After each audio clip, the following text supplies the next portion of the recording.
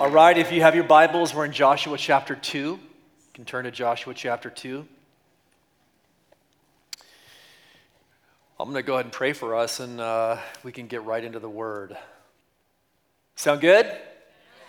We all good tonight? Right. Sweet time of worship, wasn't it? So good.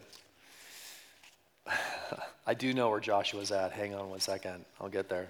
All right, let's pray. Father, thank you so much for your word, and thank you, God, that these words written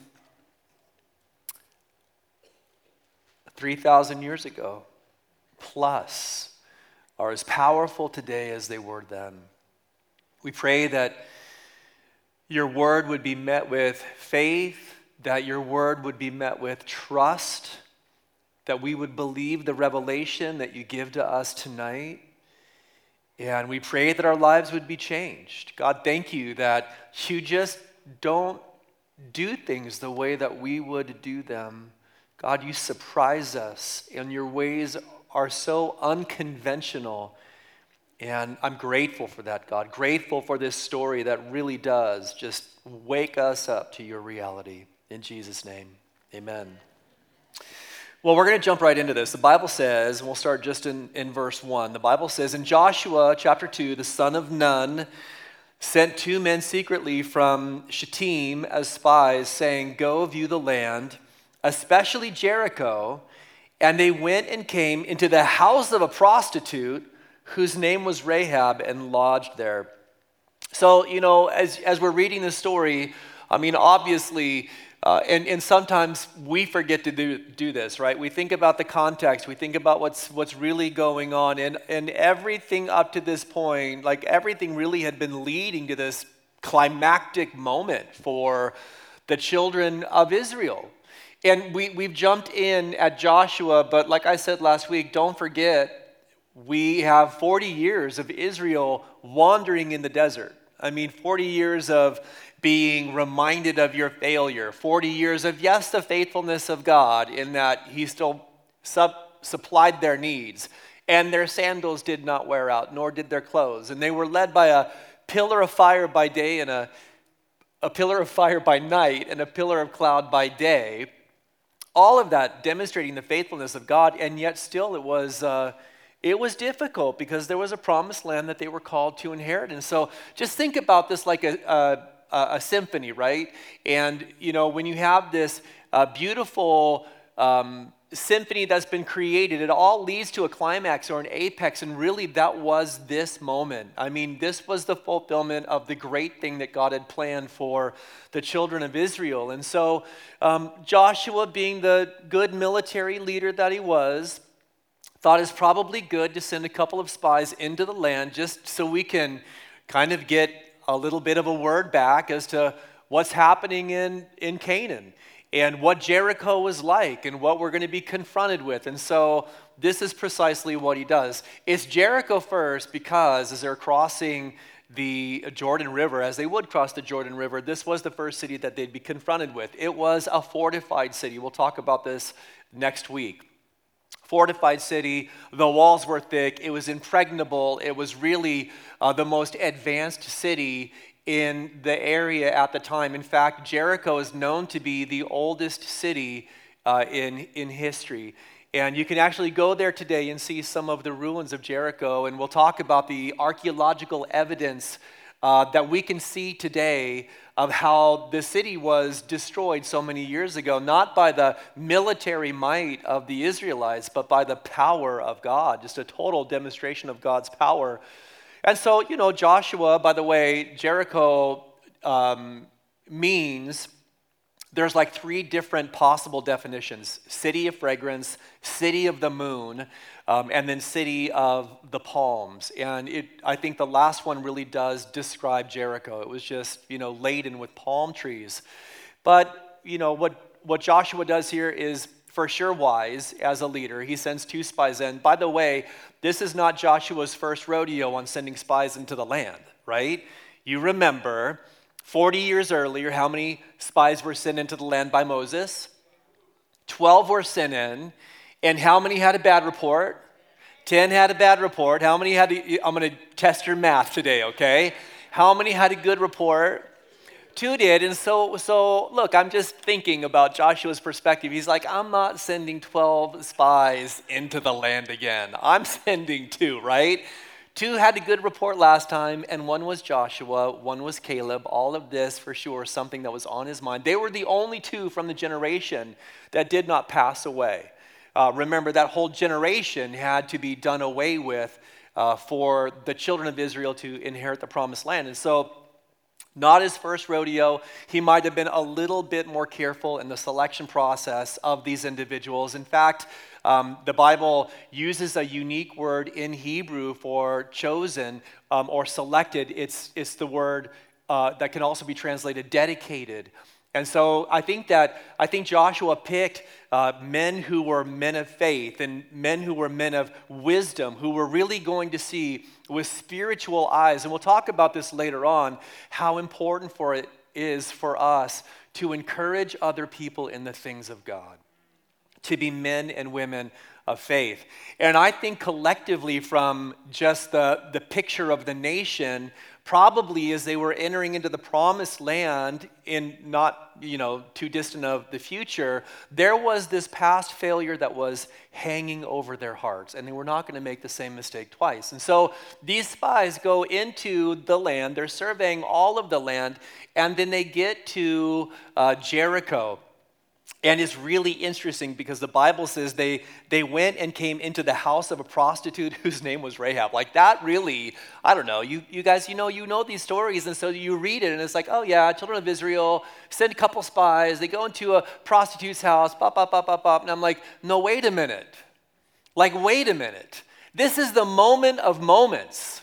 And what does God do? God orchestrates it in such a way where they're going into the house of a prostitute. Now, I mean, obviously, from a strategic point of view, these guys did not want to be recognized. They didn't want it to be a big deal, them walking into the city, so they wanted to pick a place in the city they could go to where there was a lot of traffic, a lot of foot traffic, a lot of male foot traffic. And so they picked Rahab's house because there were just a lot of dudes that were rolling in and rolling out of that home. And so it just wouldn't have been a big deal. Do you know what I'm talking about here? It just wouldn't have been a big deal to see a couple of guys going into this house. But I do think, I just love the way God does stuff, right? If I'm writing the story, and they went into Jericho, and they happened to find a house of people who worshiped Yahweh. And they were super moral, and they were really good, and they were embraced, and it was on Shabbat, and they celebrated the Passover. Like, that's how I would have written it. And God's like, no, I'm going to blow your mind because I don't do things the way you do. And I'm going to mess up the way that you see stuff in your also typical religious way. And I think that's what God does. He should have the freedom to mess with us, right? He should have the freedom to mess up our messed up way of thinking, because far too often we make a box and we try to stick God in it. And God won't be stuck in your box, all right? We'll get back to Rahab. Verse 2. And it was told to the king of Jericho, behold, men of Israel have come here tonight to search out the land. Then the king of Jericho sent to Rahab, saying, bring out the men who have come to you, who entered your house, for they've come to search out all the land. But the woman had taken the 2 men and hidden them, and said, now you for sure should be thinking, why in the world would she put herself at risk and hide these men? It's not that she just hides them, she covers for them. She said this to the men the king had sent. True, the men came to me, but I did not know where they came from. And when the gate was about to be closed at dark, the men went out. I do not know where the men went. Pursue them quickly, right? I mean, she's like, hey, you better get after them because they're on their way. Pursue them quickly, for you will overtake them. But she had brought them up to the roof and hid them with the stalks of flax that she laid in order on the roof. So the men listened to her. The men pursued after them on the way to the Jordan as far as the fords, and the gate was shut as soon as the pursuers had gone out. So definitely you should be thinking, why in the world would Rahab, this prostitute, put herself at risk and put her family at risk and put her business at risk and, stick her neck out in a way to protect these two Israelites who were obviously spies and who did not necessarily have good intentions for the people of Jericho. Now, I just want to address an issue because a lot of people, when they read the story, and if you've read the story, you know how it rolls out. Ultimately the city of Jericho is destroyed and God uses Rahab. And I think a lot of people say, well, wait a minute, how is it that God used someone who was actually lying to accomplish his purposes? This has been one of those age-old questions. And this question comes up, whether we're talking about the midwives and how they preserved and protected Moses, or whether we're talking about Rahab here in this situation. Because we're going to see tonight that Rahab and her faith was definitely celebrated in Scripture. There are some people who say, well, you know what, she didn't really lie. She didn't really lie. She told the truth, but she really didn't tell the whole truth. And my answer to that is, part of that's true. She did tell part of the truth, and then she strategically withheld a lot of other information. But there are things that she says here that are absolutely false. I don't think there's a way to argue around the reality that Rahab in this situation lied.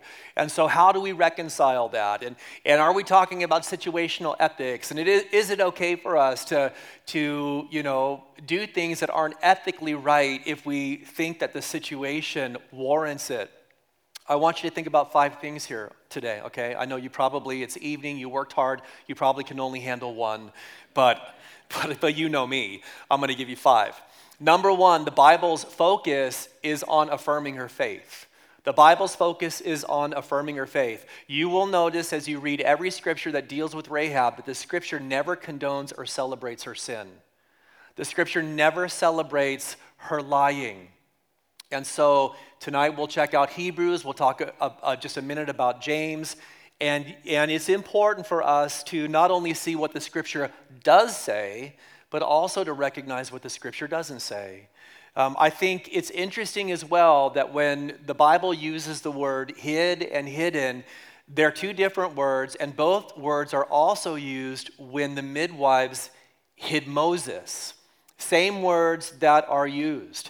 And it is possible, some people make the argument based on that story and the similarities here, that the ancient writers did not see this as an unethical situation, just as the midwives were justified in preserving Moses' life from Pharaoh, who was not only a type of Satan, but he was absolutely a murderous ruler, so also Rahab was justified in doing the same, in preserving these lives from a murderous king.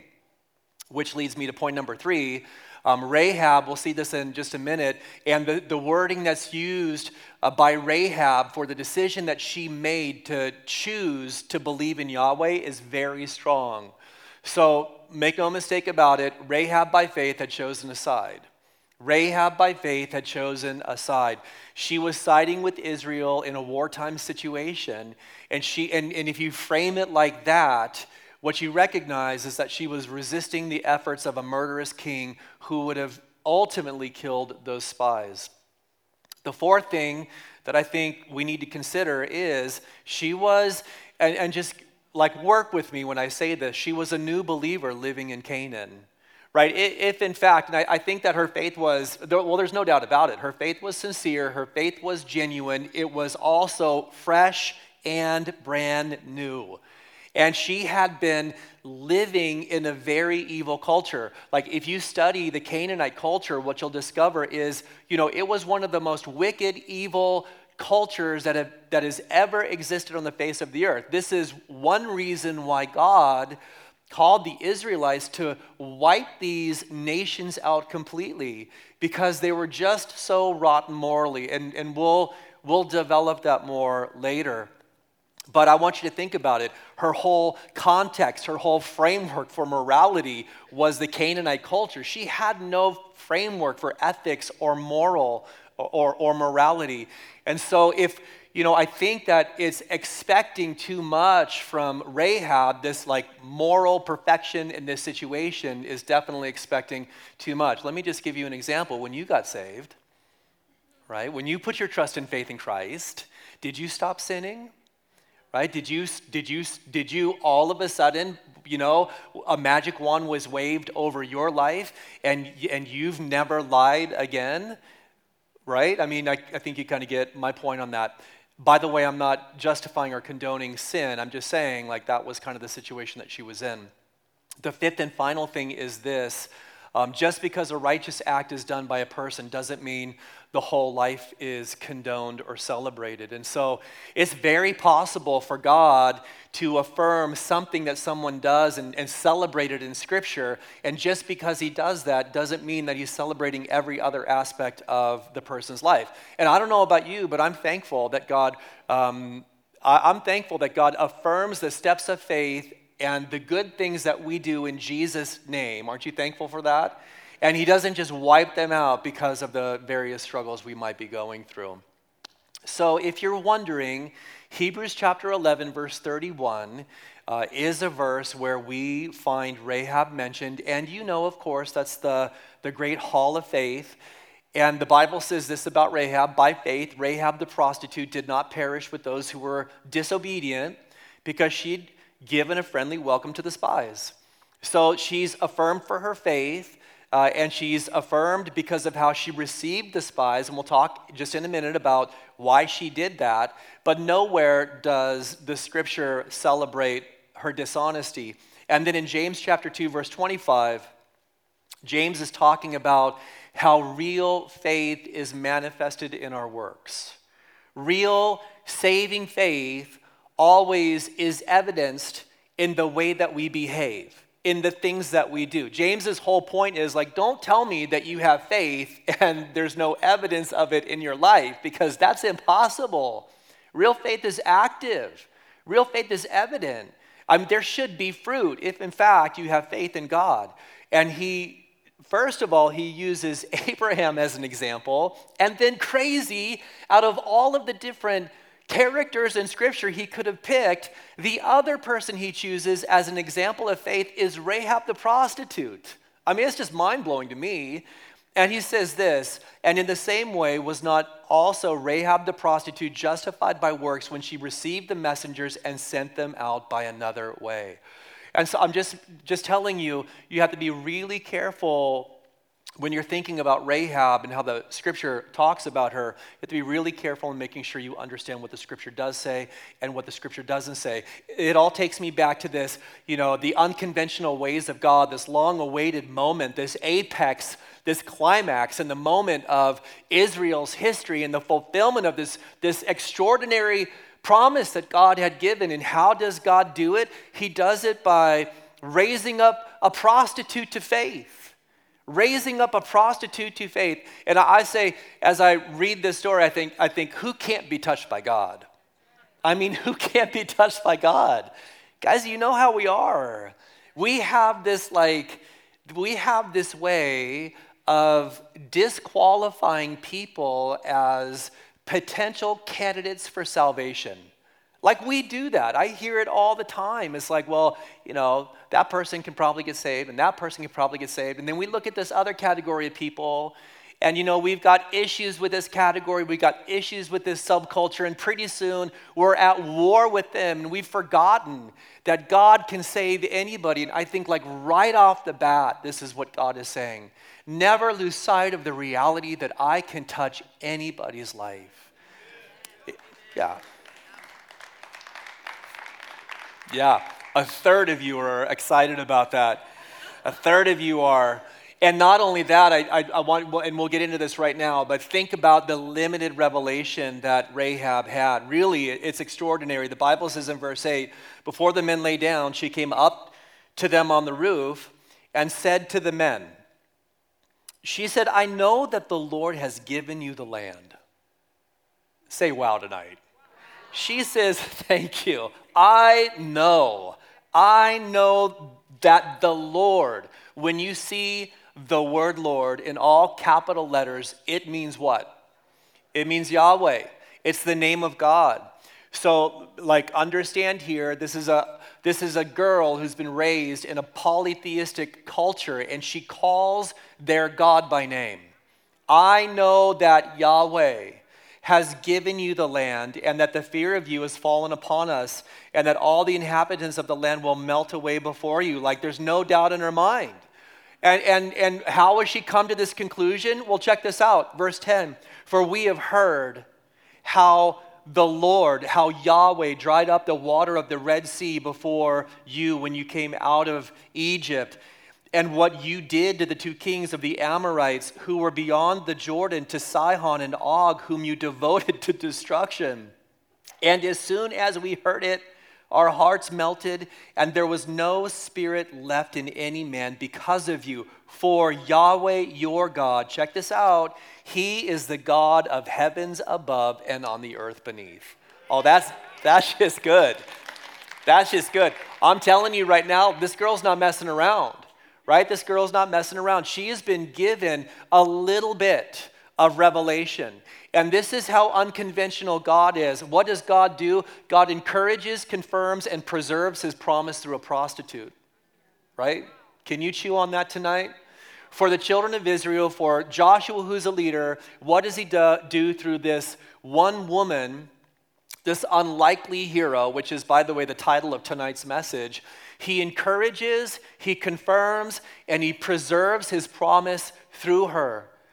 Everybody, this is 40 years after those events, and what God had done then, 4 decades earlier, was still impacting their hearts today. Or then, obviously not today, because that's 3,000 plus years later. But there was fear. I'm not saying today that their fear equaled faith, because certainly it did not. But what God had done, that revelation of the power and the demonstration of the Lord, of Yahweh, because the Bible says with a mighty hand and an outstretched arm, he delivered his people.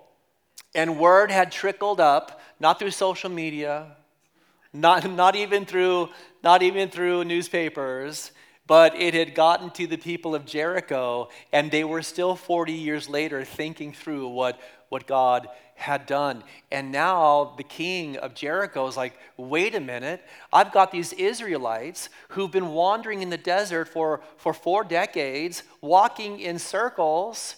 Now they're right across the Jordan River, some 1.5 million of them. Historians say that at this point in time, Israel was between 1.5 and 2 million people. And so the people of Jericho were obviously really concerned about this. But there was something unique about Rahab. She was paying attention. She was watching carefully. She had heard the stories, and what she had heard was also mixed with faith, so that she was able to say, I know. These aren't just myths. They're not fairy tales. They're not just things that other people believe. I have heard the word. I've got a glimpse of revelation as to who Yahweh is, and I have come to a personal conclusion. And this is all the more extraordinary considering that this girl was raised in a totally polytheistic culture. It should remind you of Abraham when he was spoken to by God in Ur, right? He'd been nurtured, he'd been cultivated in polytheism and a total absence of truth. And yet God can still break through all of that. Think about the work of God in this girl's life. There's no pastor that's present. There's no Jewish infrastructure that's there. There's no radio station that she's able to turn to and have, a moment of encouragement to believe in God. All she has is herself, God, and the revelation. And that was enough. That was enough. I thank God it's enough. I think God is enough in the U.S. I think God is enough in China. I think God is enough in these countries in North Africa where there's no Christian witness at all. And that should grieve our hearts. I think about some of these countries where there's 200 known Christians, Libya, right? 50 to 200 known Christians 5 or 6 years ago, or Morocco, or Tunisia, or Algeria. And I think, God, thank you that you're sufficient. Thank you, God, that you can speak through visions and dreams, and you can touch these people, and that when you do send your messengers into the land, that the hearts have already been prepared. You know, this is what she said. She's like, I know Yahweh is God in the heavens and on the earth beneath. Yahweh is God, and because she had come to this conclusion, she knew that there was no standing against him. What did they discover? Well, you know, God had gone before the spies, before they had ever gotten there, and he'd prepared the heart of this woman because she was willing to mix the revelation with faith. And I think as we just pop back to Hebrews chapter 11, verse 31, and James chapter 2, verse 25, that is what is commended about her.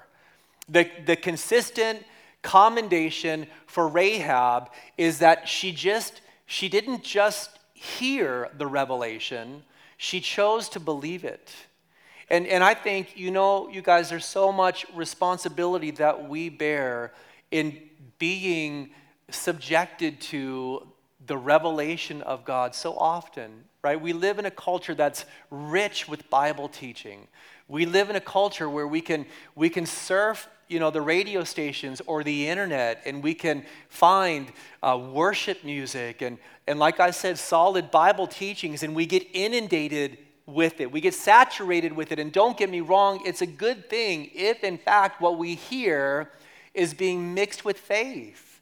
If we're taking what we hear, the revelation that God is just so good to give us, and we're willing to say, you know what, God, I believe that. I believe that. I'm choosing to believe. I'm choosing to walk in that. That truth is going to be the center of my life. I'm going to orient myself around it, because the alternative is so bad that we could sit day in, day out, week in, week out, and have the word of God falling like a seed on our heart and not ever finding good soil. Either having the enemy come and snatch the word away, or the seed finding some shallow soil, but because of persecution and difficulty, the fruit dies away. Or there are all sorts of things that creep up and choke the goodness of the fruit of God's word out in our life, like the cares and the concerns of this world. God, help us to have a heart that has rich soil, so that when the word is planted in it, there's a real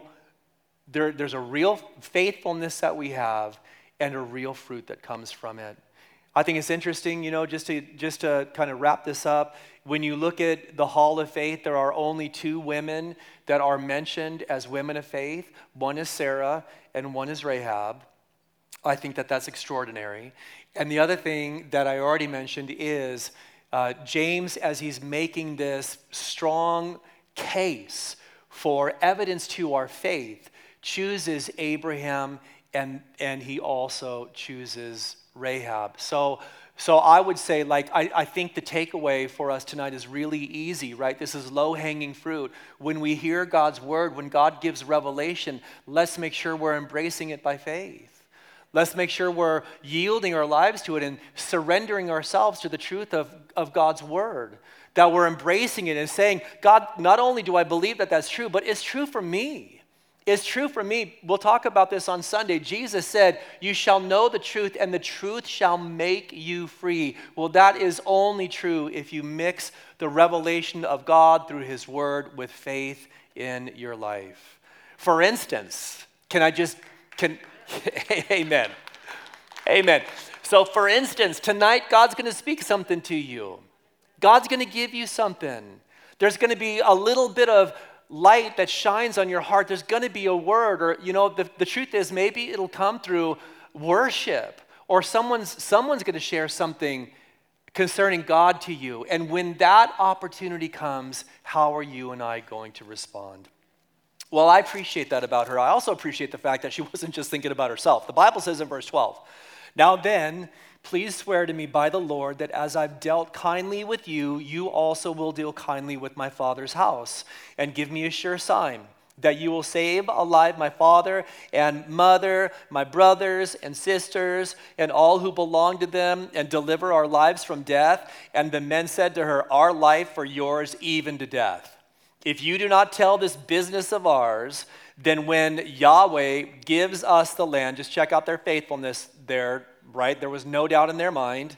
"When Yahweh gives us the land, we will deal kindly and faithfully with you."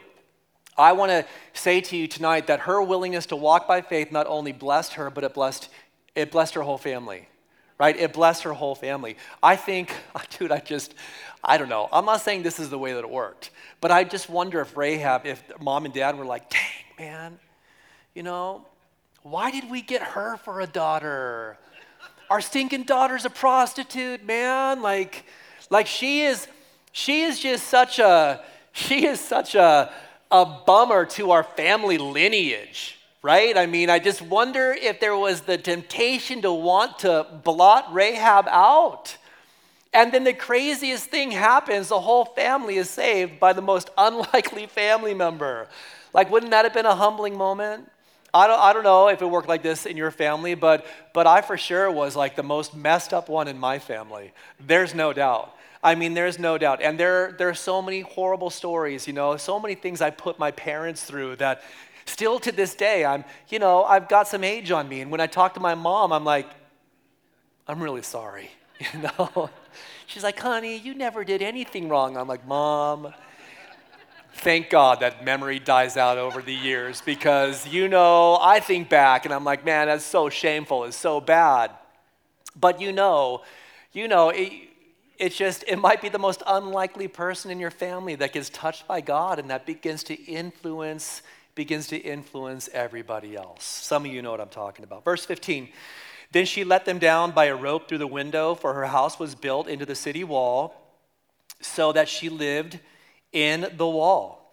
And she said to them, go into the hills, or the pursuers will encounter you, and hide there 3 days until the pursuers have returned. Then afterward you may go your way. The men said to her, we will be guiltless with respect to this oath of yours that you've made us swear. Behold, and these are the details of the covenant that they make with this prostitute and her with these two Israelites. Behold, when we come into the land, you shall tie the scarlet cord in the window through which you let us down, and you shall gather into your house your father and your mother and your brothers and all your father's household. Then if anyone goes out of the doors of your house into the street, his blood shall be on his own head, and we shall be guiltless. But if a hand is laid on anyone who is with you in the house, his blood shall be on our head. But if you tell this business of ours, then we shall be guiltless with respect to your oath that you have made us swear. And she said, according to your word, so be it. Then she sent them away, and they departed. Check this out. And she tied the scarlet cord in the window. So look, it's pretty self-explanatory, right? She has this covenant of agreement, and the way that it works is because she was living on the city wall, which was one of the reasons why there was probably a lot of traffic going in and out of her house, and another reason why the scarlet cord would have been not easily visible to the armies of Israel.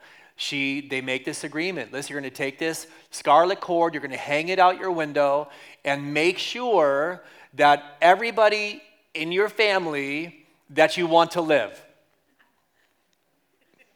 I mean, I wonder if that was a hard decision for her, right? I mean, it's like, yes, yes, yes. There was that time, but I'm sure she said yes to everybody. Everyone's in the house, and the agreement was make sure they don't leave the house. If they leave the place of dwelling, then their blood's on their head. I mean, we can't be held responsible for that. The only safe place is to be in the room where the scarlet cord is attached. And the promise was that all those in the room would be preserved. And so, you say, well, I mean, what does that have to do with anything? I think there's a picture here. It's a beautiful picture. Some of you who are students of the word, right now you're reminded of Passover. And you remember the Passover story, right? When the blood, the scarlet blood from the lamb was sprinkled on the doorpost and the lintel of the home, everybody within the home was preserved and protected from the angel of destruction.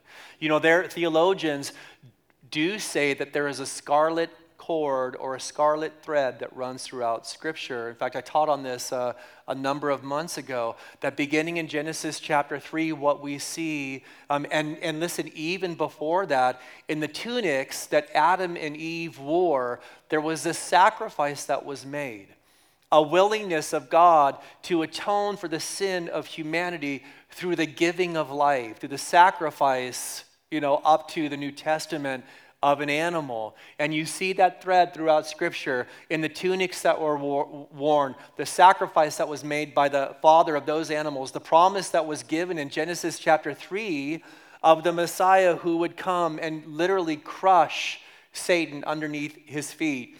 And then the Passover in Exodus chapter 12 that I'd mentioned, the slaying of the lamb, the sprinkling of the blood, the preserving of the firstborn in all of those homes, and then the Levitical sacrificial system of atonement as the blood of bulls and goats and lambs and turtle doves would be poured out on the altar of sacrifice to cover the sins of those Old Testament believers, and then all of this ultimately leading up to the giving of the Son of God on the cross for us, that scarlet thread or cord of redemption that we see throughout the Bible. And then we fast forward into the book of Revelation, and we see John with this amazing vision of heaven.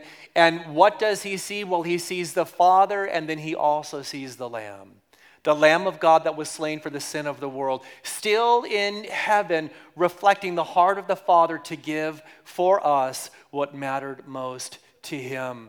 I think that this reminds us that you are safe, you are preserved as long as you are in Christ. As long as the scarlet, the red blood of Christ has been sprinkled upon your life in faith. That, you're not in a place tonight where it's like, yeah, well, I've heard about Jesus, and I know that Christians believe in Jesus, and I've even got some friends who are followers of Christ, and you've had a glimpse of the revelation, but you've never taken the step of faith yourself. Because you know what? You'll never be preserved. You'll never be protected. Judgment will not pass over you so you can receive the grace and mercy of God unless you yourself say, I believe. Jesus, I believe that you're the Son of God, that you died on the cross for me, that you were raised victoriously from the dead. And I receive by faith the forgiveness of the Father, sending my sin away and uniting me to his heart forever. Tonight, maybe you've never taken that step of faith, and the truth is God is speaking to you tonight, and he's calling you to come just as you are. You tonight might think, man, I'm all messed up. Man. I've jacked my life up. It doesn't get worse than me. And I say, if God can save Rahab, a prostitute, with a little bit of light, while there's no witness around of him, God can do a work in your life this evening as well. Don't write yourself off. It is amazing who God chooses and uses. It's amazing who God chooses and uses. I think people have the tendency to conceal the shameful parts of their lineage. Maybe you've got one of those uncles. You're like, oh man, it's like Uncle Fester. Here he is at Christmas again. Why does he even have to be here? And it's like you just want to distance yourself. And you know what God does? God takes the seemingly most shameful parts of the lineage of Christ and he holds them up as trophies of grace. That's what God does. And if you don't believe that, then you should read the lineage of Jesus in Matthew's gospel account. Because maybe you don't know this, but Rahab is mentioned. This prostitute, who was so powerfully used by God, was selected and chosen not only to preserve the promise of the Father to the children of Israel, but it was through her line that Messiah ultimately would come. Did you know that she's in Jesus' line? Did you know that she's in David's line? Did you know that she's in Jesse's line? Did you know that she's in Boaz's line? I mean, these great figures in Scripture that we respect so much. Guess what? Great-grandma was a redeemed prostitute. And God loves that. Like, God's like, yeah, she's mine. You got a problem with that? You got a problem with that? Because God will go to bat. God will go to bat for you. He will. The Bible says in Matthew 1:5, and this is the lineage piece, right? And Salmon, the father of Boaz by Rahab, and Boaz, the father of Obed by Ruth, and Obed, the father of Jesse, and Jesse, the father of David. Like that is just that's what God does. The Bible says without faith, it's impossible to please God. And I want to say that in the positive, by faith, anyone can please God. By faith, anyone can please God. Well, let's wrap up tonight. The Bible says in verse 22, they departed and went into the hills and remained there 3 days until the pursuers returned. And the pursuers searched all along the way and found nothing. Then the two men returned. They came down from the hills and passed over and came to Joshua, the son of Nun. And they told him, I know there's a good joke in there about Joshua being the son of Nun, but I haven't figured it out yet, so I can say the stupid pastor ones, but my kids won't let me do that anymore. They're like, Dad, stop saying that joke. And they told him all that had happened to them. And they said to Joshua, truly Yahweh has given all the land into our hands, all the land into our hands, and also all the inhabitants of the land melt away because of us. Hey, the final thing I just want to say tonight is this. These two spies, they come back with the word of faith. They come back with the word of faith. They come back with a word of encouragement. And it's not just as if they say, hey, listen, we're good. Jericho's ours, not a problem. They're like, listen, Joshua, all the land, not just the city of Jericho, but all the land. God has already done it. God has already done it. I want to remind you, church, when God makes the promise, the work is already done. Right? When God makes the promise, the work is already done. All you have to do is walk in it. We were singing tonight, you are my champion. And I just want to ask you, do you really believe that? Like, what is a champion? Champion is someone who has won something. He's won it. You know, he's accomplished the victory. He's put in the work. He has succeeded. And Christ has fully succeeded on your behalf. Every promise of God is yes and amen for those who are in Christ Jesus. So listen, stop waffling. Stop waffling. Stop having a half-hearted faith. Stop believing that the victory is only partially completed. Stop thinking that somehow you can add to what Christ has already done. You need to have that same faith that the two spies had where they say, you know what?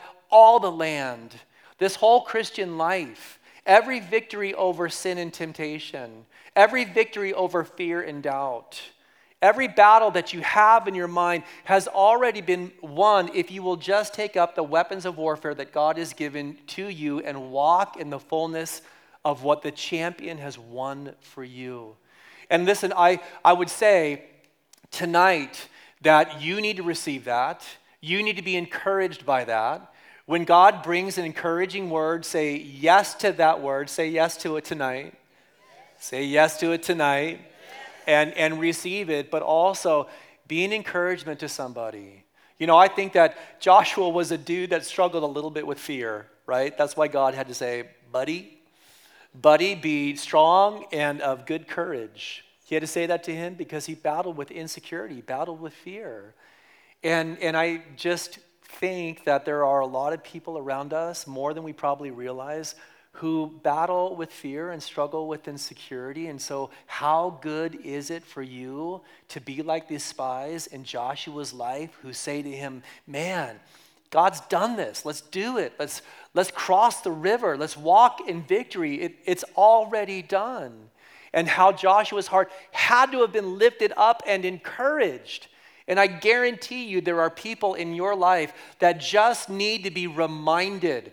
And I'm not talking tonight about seeing life through rose-colored lenses. I'm not talking tonight about perverting the word of God and making up promises that don't exist. I'm not talking about just being an optimistic person. I'm telling you, directing people to what God said. Direct people to what God has said. That's the encouragement that they need. You know, to be able to say, When someone is struggling with fear, hey, Joshua 1:9, be not afraid or dismayed, for the Lord your God is with you wherever you go. Bro, I want to text you that. Sis, I just want to post this on your social media. And I want to lift you up with this word. And you know that word that you give to somebody may make all the difference in their life. And so, believe that God is going to give you the opportunity to do that. And don't be so caught up, and I say this for myself too, let's not be so caught up in our own stuff, in our own struggles, in the busyness of our own lives, that we don't see the needs of people around us and avail ourselves to be used by God to meet those needs, all right? Be an encouragement. Receive by faith the revelation that God has given to you, and don't write yourself off, because God has great plans for you. In Jesus' name, amen. Amen. Let's pray. Father, we're thankful, God, so thankful tonight for your word, and just a solid portion of Scripture that we can really anchor ourselves to, and that can be an anchor for our souls and a firm footing in these slippery times. Tonight, as our eyes are closed, our heads are bowed, I just have to ask tonight. I have to ask. Maybe you've never put your trust and faith in Jesus Christ. Would you be willing to do that tonight? There's a revelation that's been given to you, and maybe you see others believing in Jesus, and there's something different about their lives. There's a real change that's been made, and that's good. It's good for you to see it. But God gives you those things to see so that you can choose yourself to follow him, to be in a place where you can say, I know that Jesus died for me. I know that Jesus rose again, and I know I am forgiven of my sins because of my faith in his sacrifice. Tonight, would you be willing to take that step of faith? If you've never received Christ personally as your Lord and Savior, I want to lead you in a prayer. And so tonight, this is how your relationship with God begins. It begins by you praying to him and putting your faith in Christ and turning away from your sin, because all of us have sinned. So right where you're sitting tonight, I want to lead you in this prayer. I'm going to ask you to follow along. Make this your prayer to God. And believe that as you pray this to him, he's going to hear and he's going to answer. Pray this with me. Father, thank you that you've spoken to me. Thank you for the revelation tonight that you've given to me. No more resisting. No more hiding from you. No more putting off this decision. But tonight I choose. I choose to believe in Jesus. To believe that he died for me. And that he rose again. Tonight I choose to confess my sin to you. And tonight I receive your forgiveness, your mercy, and your grace in my life. Tonight, as our eyes are closed, our heads are bowed, if you prayed with me to receive Christ, I'm so thankful tonight.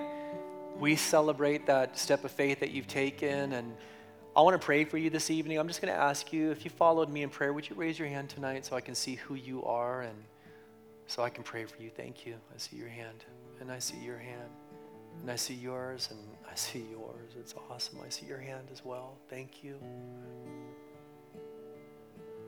I see your hand here in the center in the back. Anybody else?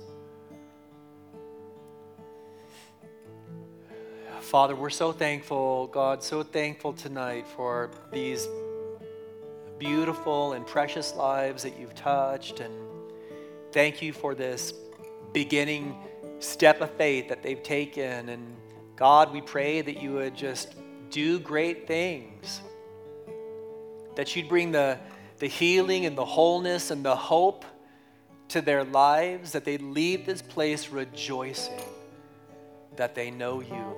In Jesus' name, amen. Amen. Praise God. So thankful tonight.